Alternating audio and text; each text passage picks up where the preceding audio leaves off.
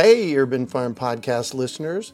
If you're as passionate about preserving the bounty of each season as we are, hey, I canned my first peaches at the age of 18, and that was a long time ago, then you're going to love what our friends over at Denali Canning have in store for you.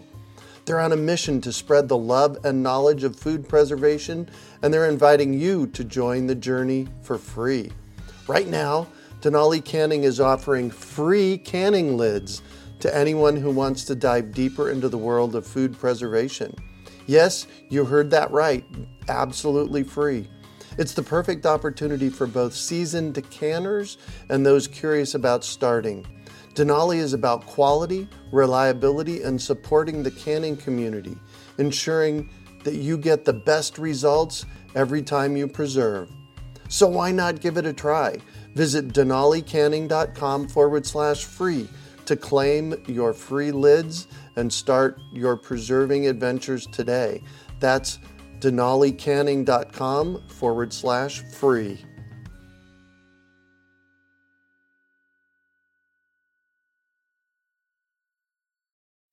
My favorite plant to grow in my yard is the fruit tree, because you plant it once and you get fruit for decades.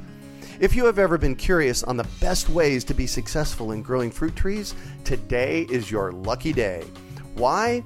Because my team and I have compiled our best interviews and videos in one place to assist you in growing your own toe-tingling peaches and awesome apples right out your front or back door.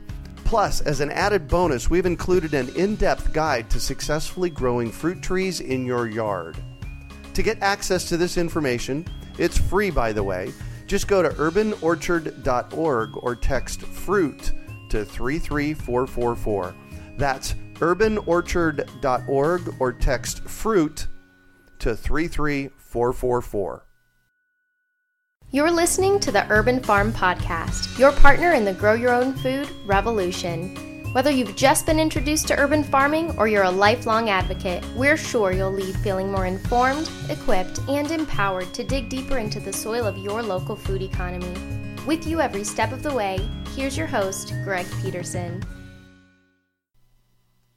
Today on the Urban Farm Podcast, we have Jeff Moyer of the Rodale Institute to talk about creating the Organic Farmers Association. Jeff is a world-renowned authority in organic agriculture. His expertise includes organic crop production systems with a focus on weed management, crop covers, crop rotation, equipment modification and use, and facilities design. Jeff is perhaps most well known for conceptualizing and popularizing the no-till roller crimper for use in organic agriculture.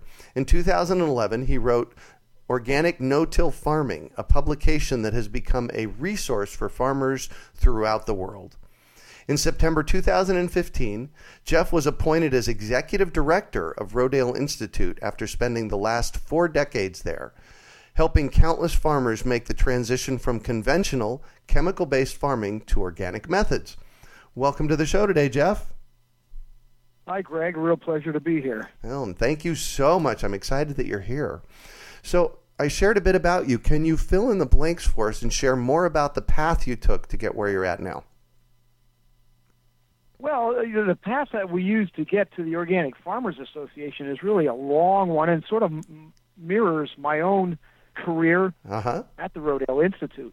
Because in talking to farmers, we soon discovered that there's a gap. There's something missing in our ability to talk to policymakers. As with any industry, organic farming is subject to the input of policies that are generated on both the state and local level, but also on the national level.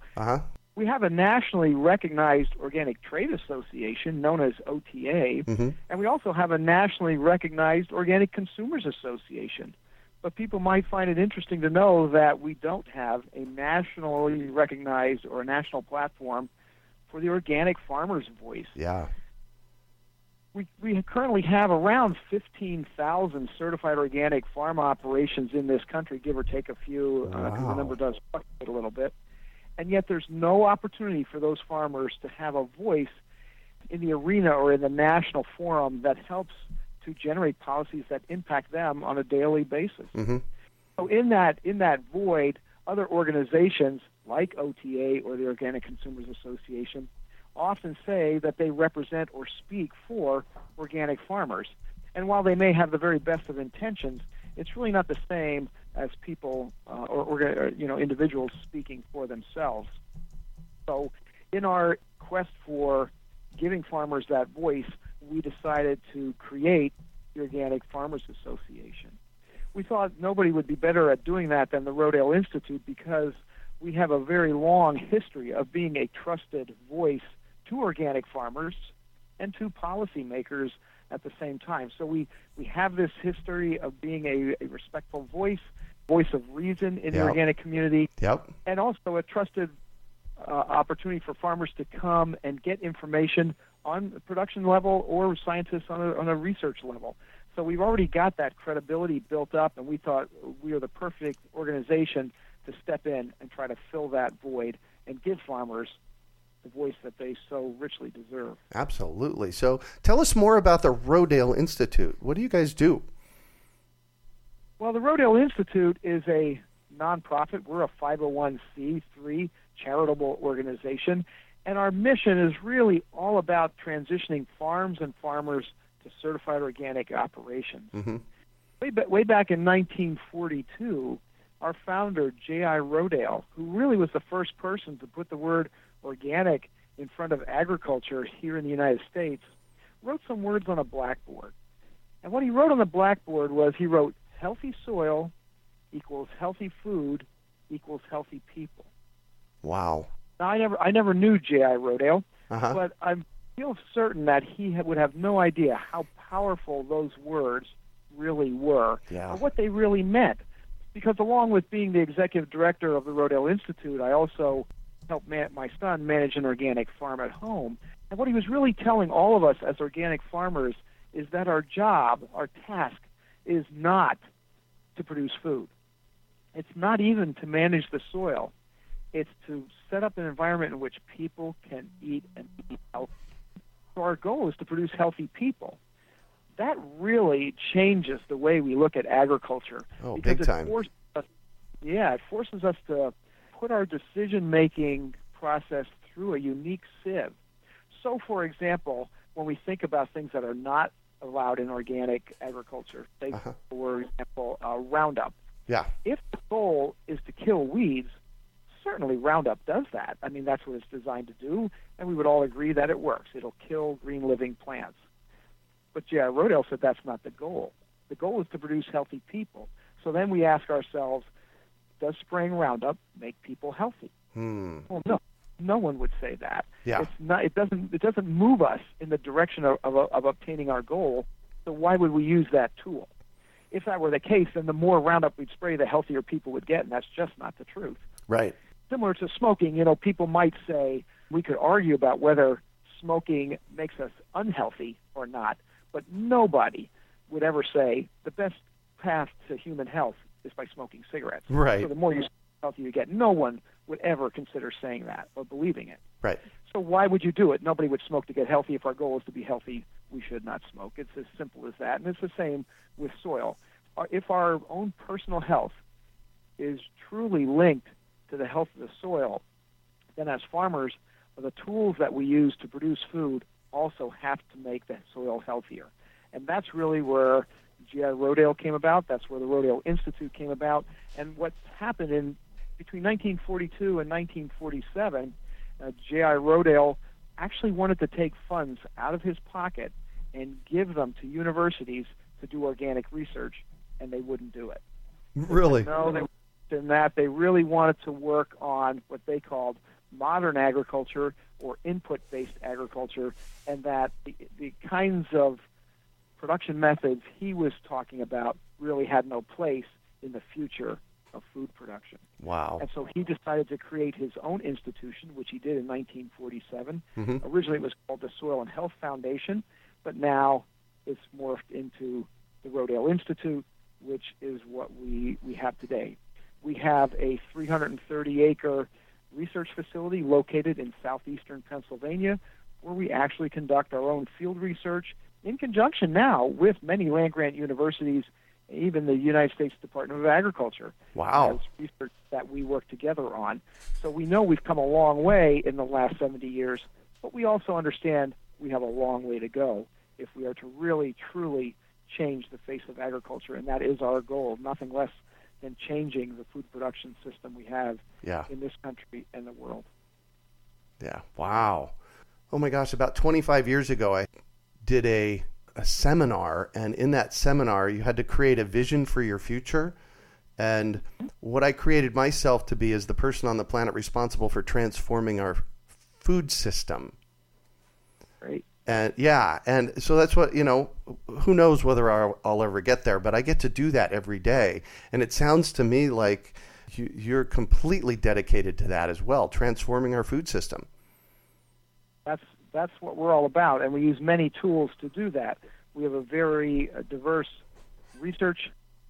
set of research tools on our farm that we work on daily to not only create applied science processes to develop tools farmers can put in place immediately, which is the work that I was doing with, as you mentioned earlier in our conversation here, organic no-till, and we can talk about that more if you'd like. Yeah, we will. But that's really kind of applied research. It's research geared towards direct application of production. Mm-hmm. But then there's also some basic research that we do. Basic research is really designed to address some of the basic questions, basic processes that are in play that make something work or not work.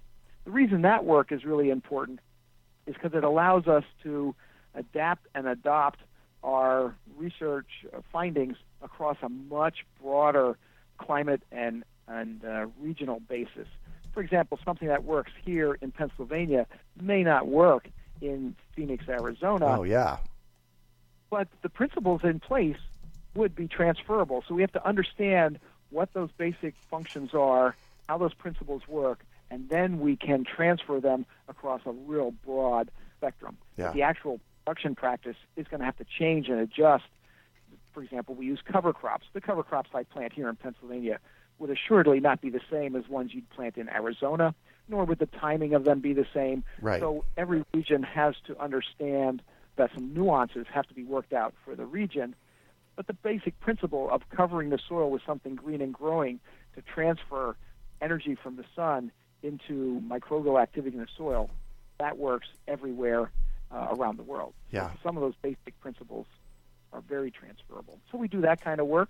We also have a very dynamic education and outreach team here because it's not good enough for a small organization like the Rodale Institute to do novel research unless we can get that message out to a much broader audience. And that audience includes not just farmers or other scientists, but even consumers. Because one of the things that's made organic the wonderful marketing tool that it is today for farmers is that consumers want the product. Yeah. There's two ways to market products. One is you create the product and then try to convince people they need it. Right. The other is listen to people, find out what they really want, and then produce them. And that's what we're doing in organic agriculture. We're listening to what consumers really want, those consumers that want healthy products that are produced in a healthy way, that manage the resources in a way that actually regenerates them, and we can talk more about regenerative agriculture. But they want those products. They feel that they're important to their lifestyle and their well-being and their personal health, and then we produce it for them. Wow. That's a big mission you guys have there. Yeah, it is. It's a very dynamic issue. And what we're fortunate is that our mission, in terms of our tagline, healthy soil, healthy food, healthy people, has not changed since 1942. The only thing we've done now, if you look at our website, www.rodaleinstitute.org, is that we've added the word planet behind it. Because we really believe that by managing the soil differently, we can actually combat climate change. Another important issue to hopefully many of your listeners, and thinking about what they can do to help mitigate the problems of carbon in the atmosphere. Simply buying organic food can have a huge impact on how we sequester carbon. Yeah. That's a pretty powerful tool, and it's something everybody can put to work immediately. Yeah. Now, Maria Rodale wrote a book on this recently, did she not? Yeah, she wrote a book about organic, and it's called The Organic Manifesto. Her book, what's really unique about her book is that it's not just Maria Rodale, for lack of a better term, pontificating about the benefits of organic. She really delved into the science of organic agriculture and the links between healthy soil, healthy food, healthy people, and even a healthy planet. Yeah. And her book is highly cited, filled with citations of research papers that corroborate exactly what she's saying. So again, it's not just her opinion or her talking about something. It's really based on science, and that makes that book quite exciting. Oh yeah, it was an interesting read. I got it soon after you guys released it. Yeah, good book to read for all our listeners out there. It absolutely is. So you mentioned several terms that kind of wrap all into one, and I want to start with, you said regenerative agriculture. Can you say more about what that is? Well, I'd be glad to. Regenerative agriculture is kind of a complex concept to get across, and when J.I. Rodale's son, Robert Rodale, took over the company after his father passed away in 1971, he really began to look at agriculture as just part of a more complex system. So rather than thinking solely about the health of the soil and its impact on individual health, he said, what about the health of communities, the health of society as a whole? How does agriculture play a role, in a positive or negative role, in impacting that? And so he was really concerned about this idea of regeneration, or making a resource better while you use it. Unfortunately, we've gravitated to a industrial model for food production around the world. An industrial model works very well for a factory because you can bring raw materials into a factory, create a product, and send it out the other end. And it's just, the factory is really a pass-through mechanism. And in doing that, we all know that the factory is going to wear out. We're not using factories that were built in 1860. We're using factories that are built in the last few years if we want to be efficient. The problem when we use that model on biological systems is if the factory wears out, we can't rebuild it. Yeah. So what Bob Rodale was suggesting was, he was an avid bicycle rider. In fact, he built a velodrome to help the U.S. Olympic team train for bicycling events. I'm not a cyclist, but he was. And he said to me, when I ride my cycle, the only thing that wears out is the bicycle. I actually get healthier and improve because I regenerate myself. I get stronger the more I ride because I am a composite of biological organic systems. So if we think of the soil in that regard, he said, can't we exercise the soil, make it work, and have it actually get better while it produces food? So it's a different way of looking at the soil. It's not a factory where inputs come in and outputs go out. Rather, it's a system of living, breathing organisms that we can make work, exercise, make function at a very high level, and actually improve it while we use it. So that's the idea, the concept behind regenerative agriculture, that we're using the soil and we're improving the soil while we're using it. And because it's based on biology, not simply chemistry or input, we can do that. And what ties into all this is your book on organic no-till farming, because that really addresses how we go about creating healthier soil, I would suspect, yes?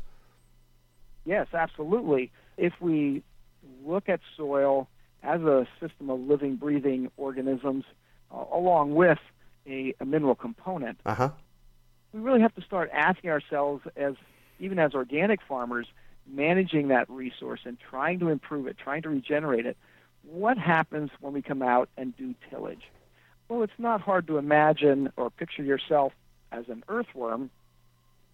Tillage day is not a good day. Yeah. Suddenly your entire world is turned upside down, whether it's a home gardener doing it with a shovel or a trowel or a rototiller, or a farmer out with a big tractor and a chisel plow. That's kind of hard on the life forms in the soil, whether it's microscopic or macroscopic like an earthworm, or microbial.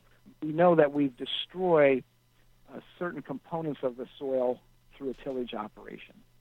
We also know or recognize that within organic systems, we typically do till the soil a bit because we have to do something to manage that resource in a way that prevents weeds from taking over. Right. No matter where we are in the world, there's a sort of a succession that takes place within the plant community as the landscape tries to continuously return to whatever its native state would be. Mm-hmm. Here in the East, for example, we have hardwood forests, and so our soils would like to be a 70-foot tall hardwood forest.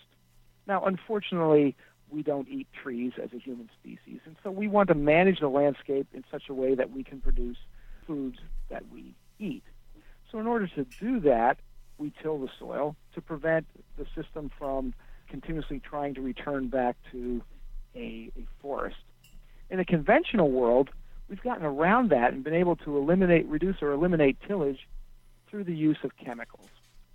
We simply burn those weeds off and prevent the weeds from, first you'll start with annual weeds, and once they're established, some perennial weeds will move in, we'll get some brushy species, and eventually hardwood trees would take root and it would become a forest. And we know that if we let a piece of land sit fallow for 10 or 15 years, eventually you almost would need a bulldozer to clear it, and you couldn't walk through it. It just becomes a thick, dense forest as nature tries to do that. In the Great Plains, it might be tall grass prairie that it's trying to revert back to. And again, we don't eat tall grass prairie grasses as food sources, so we have to manage that landscape in a way that allows us to superimpose on top of it those crops that we consume. In an organic system, what happens is if we don't till the soil, we have very few tools that enable us to manage that succession of crops that want to take over. So we're sort of found ourselves in a bit of a quandary because on one hand, we know we don't want to till the soil any more than we have to because it has a negative impact on that goal of achieving healthy soil.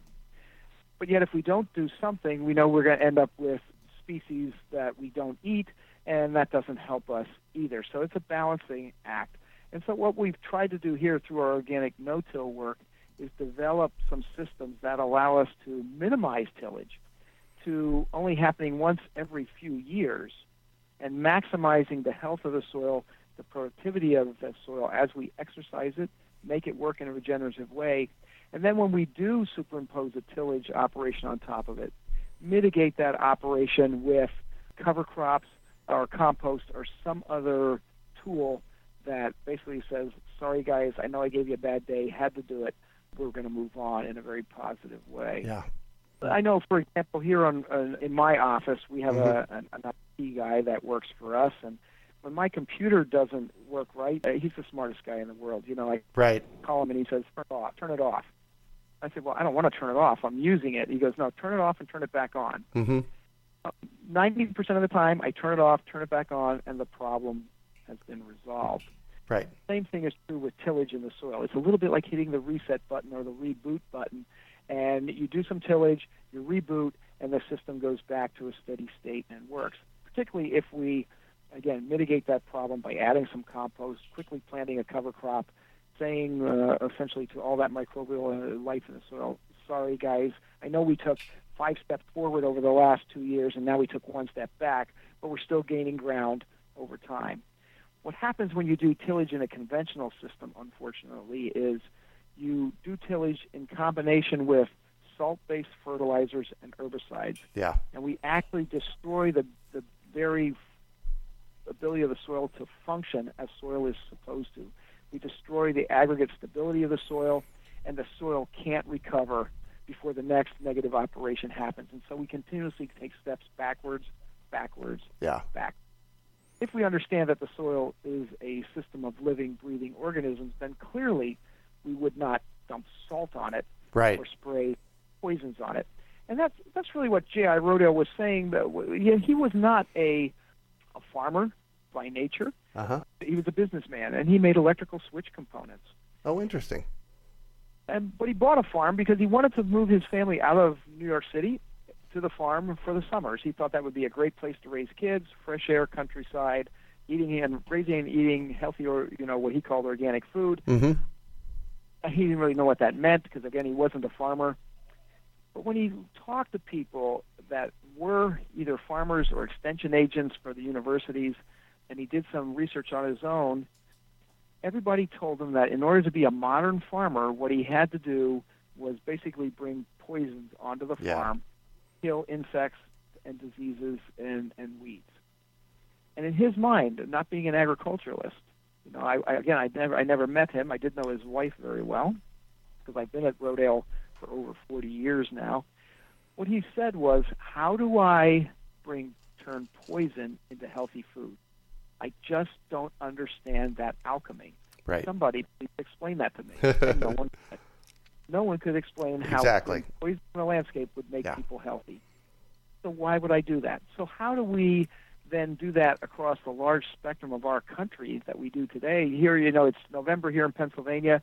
Everybody's finishing up harvesting their crops. Yep. I can look out my office window and see people right now packaging up vegetables for the last of our CSA memberships, and then we're slowly getting out of the field. And from now until April, almost every acre of land from here to California is going to be brown.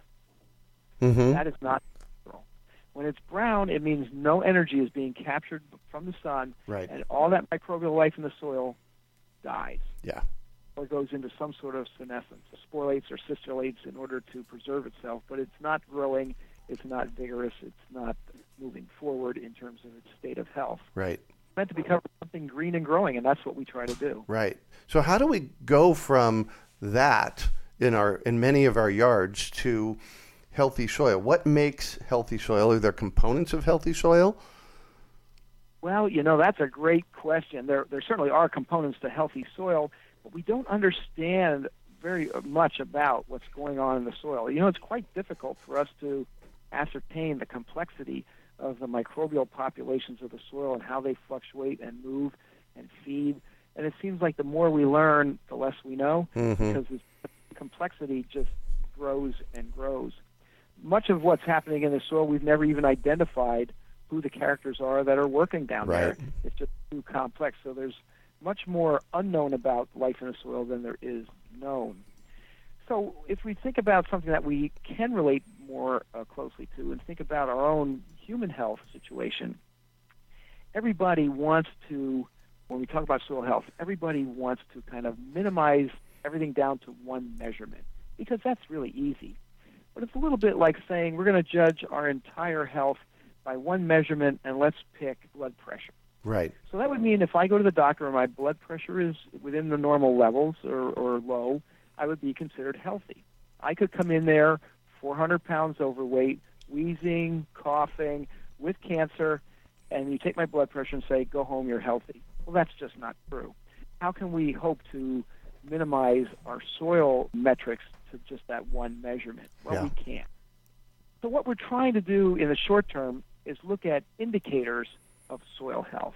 So we want to look at things like soil organic matter. We want to look at microbial diversity. We want to look at aggregate stability. Those are just three kind of simple measurements that we can look at. And then we want to develop some production strategies that we know improve those indicators. So, for example, we know that having something green and growing on the surface of the soil 12 months out of the year improves aggregate stability, it improves microbial diversity, and it improves the amount of energy, the carbohydrate energy that's moving into the soil, so sequestering carbon and improving organic matter. So why wouldn't we utilize those tools that we know work, even if we don't quite understand how well they work or the capacity in which they work? We still understand through the indicators that they do work. In the United States, we have a new agency, not a federal agency, but a new nonprofit called the Soil Health Institute. I happen to sit on their board of directors. I'm very interested in the future of the Soil Health Institute as it works to try and define what healthy soil is. It's true about anything that happens in life. If you can control the language, you can very much control the policies that go around that language. Right. A good example would be the Right to Life movement, and wherever you sit on that spectrum, I would say that nobody on the planet is against life. Right. But where do we define life, and how do we define that? That's where the argument begins. So nobody's going to argue that we don't want healthy soil, but how we define that becomes very important, because if we define that as health of soil in terms of the status quo of what we have in conventional food production, then we're in trouble. Because people will say, spraying Roundup, while it doesn't make soil healthy, it doesn't make it unhealthy, so there's no problem in using it. It's kind of inert in terms of the health of the soil, so let's just go ahead and use the conventional tools that we already have, and we don't have to morph or move in a different direction. So I'm on that board very specifically to argue that we need to move away from inputs that we know destroy the life and the health of the soil, and move towards production strategies which happen to be organically based. It's challenging. You can't tell everybody they have to be organic. Right. But you can tell people in this country through government policy that you have to cover the ground with something green and growing. Oh. That means plant cover crops. That means by default you're going to move towards organic, even though you're not organic. If every acre of land in this country during the winter season was covered with a cover crop and enabled the microbial life to sustain itself, capture energy from the sun, even when there's snow on the ground, we would be in a far better place than we are today. And so let's take baby steps and move in the right direction. And so I'm hopeful that we can do that through some of these other organizations. Yeah. Also through our Organic Farmers Association, where we started our conversation, to bring organic farmers up to speed into the conversation so that we know we can move in a very positive direction. Nice. So for our home listeners, those people that have a small garden, in their front or backyard, can you give us 3 things that we can do to create healthier soil that would kind of send us in that direction? Sure, absolutely. Whether you're farming 10,000-acre farm or you have 2 flower pots, the biology of the system is the same. That's what's really exciting about these principles, is that they are scale neutral. It really doesn't matter, because it's all about the life in the soil. So if you have a small garden or even a flower pot, plant some, when you're not planting your cash crops or the crops you want to harvest, something else on the soil that's going to cover it with something green. Plant some clover there, plant some little grass seed, plant some legumes in your garden, like hairy vetch or field peas, that you're just going to use to turn back into the soil, to add nitrogen to your farm. Look, nitrogen is a great example. Farmers across the country buy nitrogen every time they plant a crop. Yeah.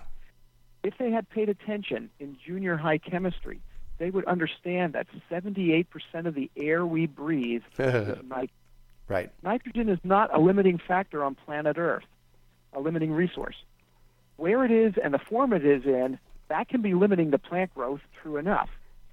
But we do have crops called legumes, which through a relationship with bacteria sequester nitrogen out of the air and fix it in the soil where subsequent plants or crops can utilize it. So if all we would do in this country is plant legumes as a cover crop, we could reduce our nitrogen fertilizer bill. Nitrogen fertilizer, in order to produce it, also takes a tremendous amount of energy. Yeah. Because we use a very complex chemical process called the Haber-Bosch process, or the Haber-Bosch process, depending how you pronounce it. And the Haber-Bosch process was really designed to build explosives. It's the process that builds dynamite.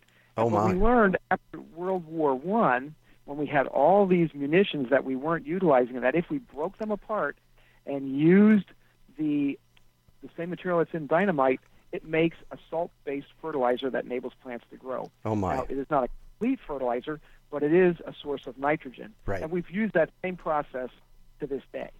And it's a very energy-intensive process, but it enables us to take all that nitrogen requirement of a cropping field and shrink it down into a very small package that fits literally in a 50-pound bag that you can put out on the field and grow a crop. Now, unfortunately, the crop that you're growing may be devoid of many micronutrients, another conversation that we could have in how the crops that we're producing today don't meet the nutritional standards that they used to.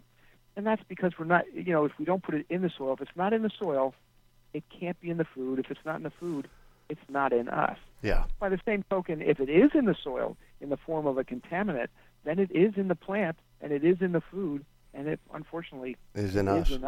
Yeah. And it's causing negative health aspects. And again, going back to what Jared Rodale said in his visionary statement, which I'm sure he stumbled onto because I don't think anybody could be smart enough to have thought this through in such a short period of time. But the idea that our personal health is linked to the health of the soil just becomes more and more manifested in our daily lives, and we see it in our healthcare costs. We see it today in childhood obesity. We see it in diseases like attention deficit disorder or autism that is just growing rampant in our country. Mm-hmm. And we have no explanation other than it's in the food we're eating. Yeah. And we really need to think about how we're going to alter that. And by simply, your listeners, by simply going out and purchasing organic food can have this huge rippling effect in saying, when I purchase food that's certified organic, I by default am changing the way that soil is being managed. I'm changing the way the farmer's health is. I'm changing the way other people who eat food, their personal health. I can have that impact by making that one selection or marketing decision when I'm at the supermarket, the restaurant, or wherever it is you or your individual listeners purchase their food product. Amen. Amen to that. So, everybody listening, if you don't grow your own food, buy organic. That helps the system. Absolutely. So I tell everybody to grow some food of their own. I think that's an important point. Oh, big Even time. if you live in a city and you only have a flower pot, grow something. Yeah. It gives you a personal relationship with a vegetable or a fruit. I guarantee you will talk to it. You will water it. When you go on vacation, you will ask a neighbor to take care of it. Yeah. And in the end, when you harvest something, and I get this from folks that come back and visit me after they've tried to grow something, I always hear this. They'll say, that tomato I grew was the best tomato I ever ate. Amen. Which begs the question, if a novice who never grew a tomato before could grow the best tomato they ever ate, why professionals? Yeah. Well, we don't ask them to. We ask them to do many other things. We ask them to grow the cheapest tomato they possibly can. What other industry do we do that? What other industry do we... I happen to be wearing a sweater right now. It's cool in Pennsylvania. I would never say, this is the cheapest sweater I could possibly find. Right. You can't get a cheaper sweater than this. But yet we brag about the fact that we bought pineapples for 29 cents somewhere, and people go, ooh, I'll run over there and waste $4 worth of fuel to buy a 29-cent pineapple. Yeah. That doesn't make sense. Why do we expect food to be cheaper every day and not sacrifice in some way the quality not only of the food, but the soil or the farm that produces it? We can't expect that, and we're foolish to try. Yeah. Wow. So let's talk about the Organic Farmers Association. So it's not just for farmers, although let's start there. And how is it going to help farmers? Well, yes, the association is designed to carry the voice of organic farmers to Washington for policymakers. It's also designed to give organic farmers an opportunity to talk to each other. We have a lot of organic farmers around the country that feel isolated. Oh, yeah. Because while there are 15,000 of us, we're spread across a very large landscape, and while there are pockets of farmers that are close to each other, there are also individual farms that feel very isolated. So this membership organization gives them a chance to talk among themselves. It gives them a chance to learn, because we're going to be creating web-based tools and podcasts for them to learn at their own pace from their own homes about subjects that are really important to them, like, for example, organic no-till, so they can learn to manage cover crops without tillage. Right. That's really important, so we're going to have some learning activities. It also gives other organizations that currently exist in the regional form or a state form an opportunity to give farmers across the country action alerts that are very important to all of us.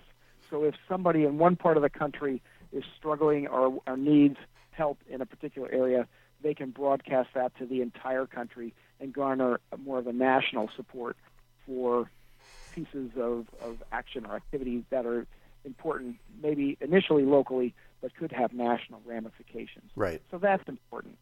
We see it as a tool for farmers to use as a business-to-business exchange program, where one farmer might have some equipment that they're underutilizing that another farmer could utilize without going out and spending a ton of money. Right. Or maybe one farmer needs hay for his cattle and somebody has excess hay, and it's a little bit of an exchange program. So there's ways that farmers will be able to talk to each other, both to share stories, to commiserate, to identify research that's worked somewhere, but also to share products or resources that they would need or find valuable in that form of an exchange.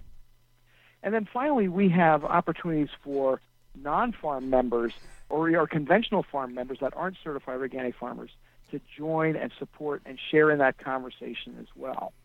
Now, I will say, in the two levels of memberships that we have, the organic farmer membership and the supporting membership, both which are available to sign up for on our website, when it comes to policy decisions, we are only going to talk to those members that are certified under the USDA certification program. Right. The reason for that is we don't want to dilute the message or the voice that those farmers have by bringing in a group of sophisticated organizations or voices that might somehow overshadow or overpower them. We really want to make sure that organic farmers individually, whether they farm a quarter of an acre or 1,000 acres, their voice is heard and they get to have their opportunity to share what's important to them in issues as big as our National Farm Bill, for example. Oh, right. It should not be those policies that impact everyone in the country, but specifically farmers, should not be limited to those farmers that have enough money to hire a lobbyist. Right. We're going to create our own lobbying force through this Organic Farmers Association. So we see a lot of opportunity here for farmers to learn, to talk, and to get their voice heard, and also to share that voice and those learning opportunities with the non-farm public or the non-organic farm public who may just have a very distinct interest in supporting and learning from organic farmers. Yeah. For those non-farmers out there, they can still join, right? Absolutely. They can join, and they will enjoy every benefit that the organic farmers enjoy, except for the ability to vote on issues in which we survey farmers. Perfect. At that point, when it comes to voting, we don't hear them because we don't ask them. Yeah. And that's easy for us to do because every certified organic farmer has a number assigned to them by the USDA. Oh, nice. The United States Department of Agriculture assigns them a number, and they'll need to have that number in order for their vote to be counted. Yeah.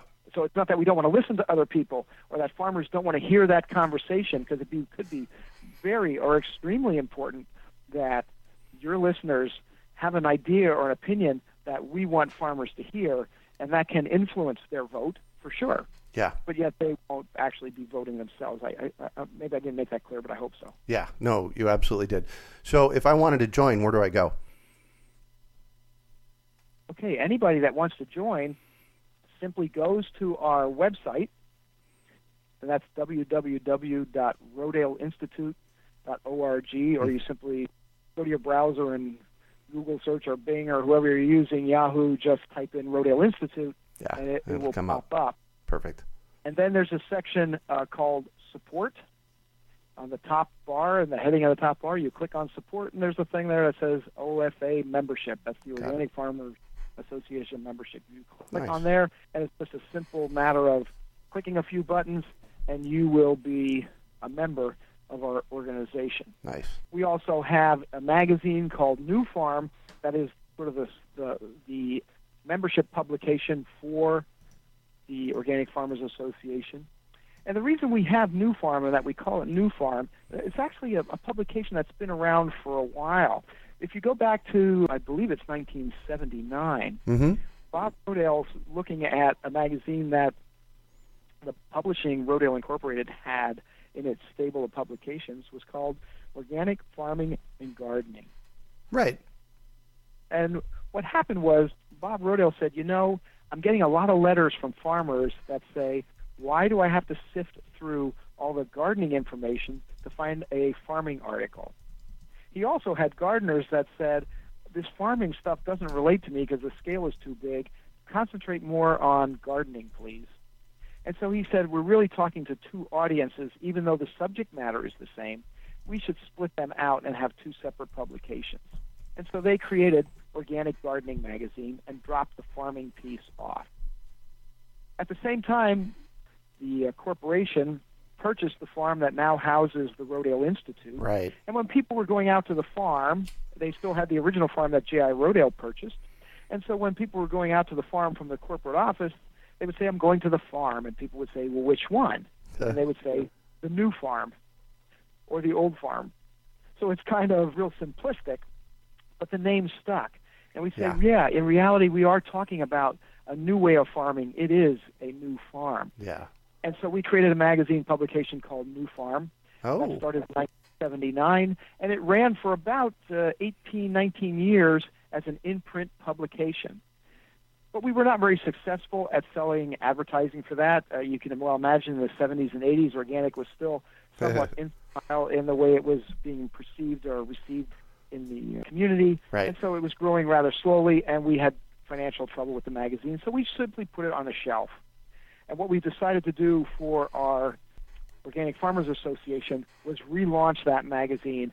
So in September and October of this year, every certified organic farmer in the nation got a copy of that magazine in its first publication. Oh, nice. In print. Spring issue will be sent again to every farmer in this country.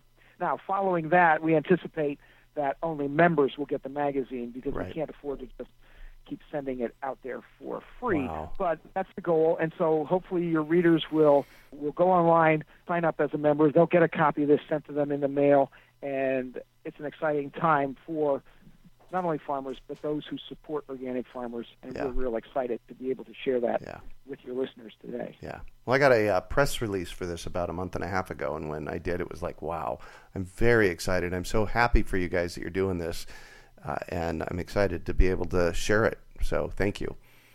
Well, thank you for doing it. We certainly do appreciate that. Yeah. So what's the driving force behind Rodale? Well, the driving force behind Rodale is to make people healthy. It's really that simple. It sounds altruistic, but that's really what we do. We're trying, and we're doing that through agricultural methods. We're not doing it by being doctors or physicians. We're doing it by saying, if we change the way we manage the soil, we can change people's health. Yeah. So our goal is to make people healthy, and we're doing that by transitioning farms and farmers to organic. So we want more soil being farmed organically in this country and around the world. That's our mission. That's what makes us get up every day and go to work, is to say, how can we get more farmers? It could be working with consumers and saying, if you just buy more, farmers would grow more. Yeah. If you tell farmers what you want, they'll do it. It could be by working with policymakers to say, help us create policies that support farmers in this transition process. We certainly understand that any transition, even a good transition, can be stressful on the system. You know, when you graduate from high school and go on to college, that's a transition, and there's stress, and there's, it's not always easy as you go through that transition. And then when you graduate from college and go into the workforce, there's a transition, and there's some stress. Well, we recognize that when farmers move from a conventionally based, chemical-based farming system to one that's organic, there's going to be some stress. How do we create policies that help farmers through that stressful period if we all agree as a nation that it's important for us to improve the health of our soils? Yeah. If we can agree that this is one tool, maybe of many, but a very important tool that helps us support human health, how do we help farmers that want to do that and support that and grow organic food, move through that transition process? We may need some policy that helps. Right. And so we work on policy issues. We also work on science issues because we know that farmers move, even though they're a regular business, they make their decisions based on hard science. And so we want to make sure that the information that we generate is not just a good story, but it's really based in sound scientific principles. And so we do a lot of science. We have a very complicated communication program because we know we have to get that message out to other researchers to help them get on board and do their work. We realize, and it's not hard to realize, that we have limited capacity with our staff But if we can magnify that work through the capacity of many other brains and many other research labs and field laboratories, we can gain a lot of more knowledge more rapidly and move in a positive direction. So we work on many fronts, right. But our mission is unchanged, and that is to transition farms and farmers to organic using the multiple tools that we just sort of discussed. Yeah, beautiful, beautiful. So I always ask the question, is there a book that's been influential for you in this process? And given that I'm talking to essentially Rodale Press, I'm going to kind of open this up to maybe 5 great books for our listeners to go out and check out. And we already talked about one, The Organic Manifesto, which is a phenomenal book.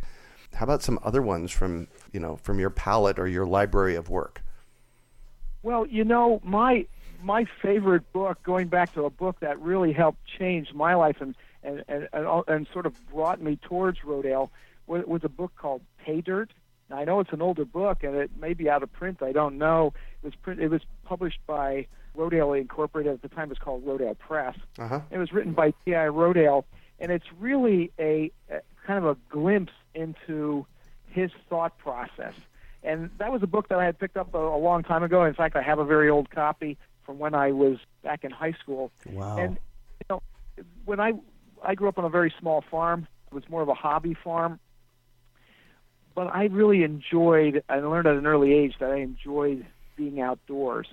I did not necessarily enjoy the farming because on a scale that we were doing, it involved that tool that we all know called a shovel. Yeah. And a lot of shoveling, and I was really not a big fan of shoveling, and so I said, I don't want to have anything to do with agriculture, I want to get out of that. But our small farm, had a very nice wood lot, and I was really interested in disappearing into the woods as much as I could to escape that shovel. And so I went off to school to become a forester, and I enjoyed forestry. But when I got out of school, there were no job opportunities for me in forestry, and I ended up working at Rodale Institute based on this concept that was taking place back in the early and mid-'70s, that back to the land movement. Yes, absolutely. I land, built my own house. We kind of, you can probably envision the story, heat with wood, organic gardening, live off the land. I still live on that farm. I still heat a little bit with wood, but it's not free like I thought it was. Right. And other things cost money too, but the idea of organic food really stuck with me. And so reading old publications like Pay Dirt or even magazines like Mother Earth News, really fueled my desire for that type of lifestyle. Now, obviously, it's grown and matured, and our farm is actually a for-profit farm now under my son's leadership. And we recognize that sort of back to the land movement of the 70s was not very realistic. And if you want to stay, you have to make it profitable. Yeah, you have to work it. And then, I don't like to brag because I had help with my book. But my book on organic no-till farming has really inspired people across the country and around the world to think about soil differently. So I would encourage your readers, if we're thinking about education opportunities, whether you're a farmer or not, to read that book and think about the concepts of life in the soil, cover crops, and how do we manage that, even on a garden scale. It's written for farmers, but there's a lot of information in there that's very relevant to gardeners, even if you don't have a rototiller or anything like that. There's some advice in there about building some tools by hand that you can use your foot power and hand power to get the same results. So I think there's a lot of value in that, and I like that book. Not because I wrote it, but because it's really inspired people to think differently, and that's kind of what, as I mature in my position here at Rodale, is my goal is to get people to broaden their conversations, inspire them to think differently about resources, and be more imaginative. And I think, at least I'm getting responses from people that book has helped them do that. So yeah. It's not the be-all and end-all, and it's not necessarily the most conclusive book on the subject, but it does encourage people to think differently, and that's really why I wrote it. Yeah. Well, beautiful. Thank you for that. So what one final piece of advice do you have for our listeners? I would say that for people who aren't farmers and are listening to this conversation, I would say take some action. Understanding that there's a problem is not good enough. Bob Rodale always said to me, he said, don't bring me a problem unless you have a solution. Yes. Rodale Institute is all about solutions. Yeah. There are a lot of nonprofits that sit around the beltway of Washington, D.C. and scream and yell about the problems, raise money for them, but have no solutions. Solutions, yeah. We're all about solutions, and we have solutions, and we're moving people in the right direction. Those solutions can be pushed by the purchasing power of people who listen to this conversation.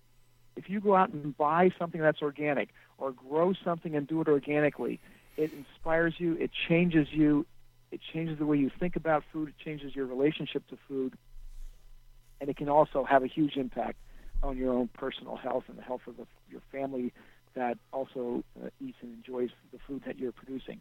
We certainly recognize that most people in this country, even farmers, don't produce all the food that they eat. They go out and purchase food. So that purchasing decision is really important. Yeah. I tell 12-year-olds all the time that you can change the way food is produced simply by going into the pizza parlor and saying, I would like an organic pizza, please. If they say, we don't have that, say, well, when you have it, I'll be back. I'll be back, yes. Then. We would change the way wheat is produced around the world. 12-year-olds do that. So we have the power. We need to recognize that and ask for what we want. And if the people that are listening are food producers, then I would encourage them to really take a hard look at what they're doing, why they're doing it, and see if there isn't a better way. We certainly would never tell any farmer in this country that they're doing something wrong. All of us are in the same boat, trying to feed people and trying to do what consumers have asked us to do. And when somebody asks us to produce the cheapest chicken, the cheapest banana, or the cheapest bag of potato chips that we can possibly produce, we are forcing people into making compromises on their farm and with their soil that we should not ask them to make.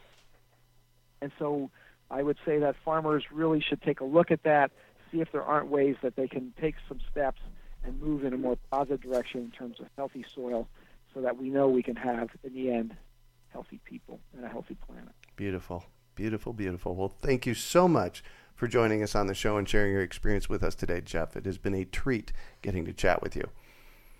Well, it certainly was my pleasure. I appreciate the fact that you let me ramble on and share some of my thoughts with your audience. I appreciate it very much. Absolutely. So, once again, your website, so that if people want to find out more or join the Organic Farmers Association, that is? Our website is www.rodaleinstitute.org. Or again, just Google search or browser search the word Rodale Institute, and we'll pop up. There is only one. Perfect. Plus, you can find the show notes from today's podcast at urbanfarm.org/OFA. Well, that's it for today. Thanks for joining us on the Urban Farm Podcast. My favorite plant to grow in my yard is the fruit tree, because you plant it once and you get fruit for decades. If you have ever been curious on the best ways to be successful in growing fruit trees, today is your lucky day. Why? Because my team and I have compiled our best interviews and videos in one place to assist you in growing your own toe-tingling peaches and awesome apples right out your front or back door. Plus, as an added bonus, we've included an in-depth guide to successfully growing fruit trees in your yard. To get access to this information, it's free, by the way. Just go to urbanorchard.org or text FRUIT to 33444. That's urbanorchard.org or text FRUIT to 33444. We hope you enjoyed today's episode of the Urban Farm Podcast. Remember to listen 3 days a week for tips, advice, and resources to help you on your journey with urban farming. You can find us on the web at urbanfarm.org or send us an email to podcast@urbanfarm.org. In the words of Vincent van Gogh, great things are done by a series of small things brought together. Be encouraged that with each lesson learned and skill developed, you are one step closer in the direction of your dreams. Hey, Urban Farm Podcast listeners. If you're as passionate about preserving the bounty of each season as we are, Hey, I canned my first peaches at the age of 18, and that was a long time ago. Then you're going to love what our friends over at Denali Canning have in store for you. They're on a mission to spread the love and knowledge of food preservation, and they're inviting you to join the journey for free. Right now, Denali Canning is offering free canning lids to anyone who wants to dive deeper into the world of food preservation. Yes, you heard that right, absolutely free. It's the perfect opportunity for both seasoned canners and those curious about starting. Denali is about quality, reliability, and supporting the canning community, ensuring that you get the best results every time you preserve. So why not give it a try? Visit denalicanning.com/free to claim your free lids and start your preserving adventures today. That's denalicanning.com/free.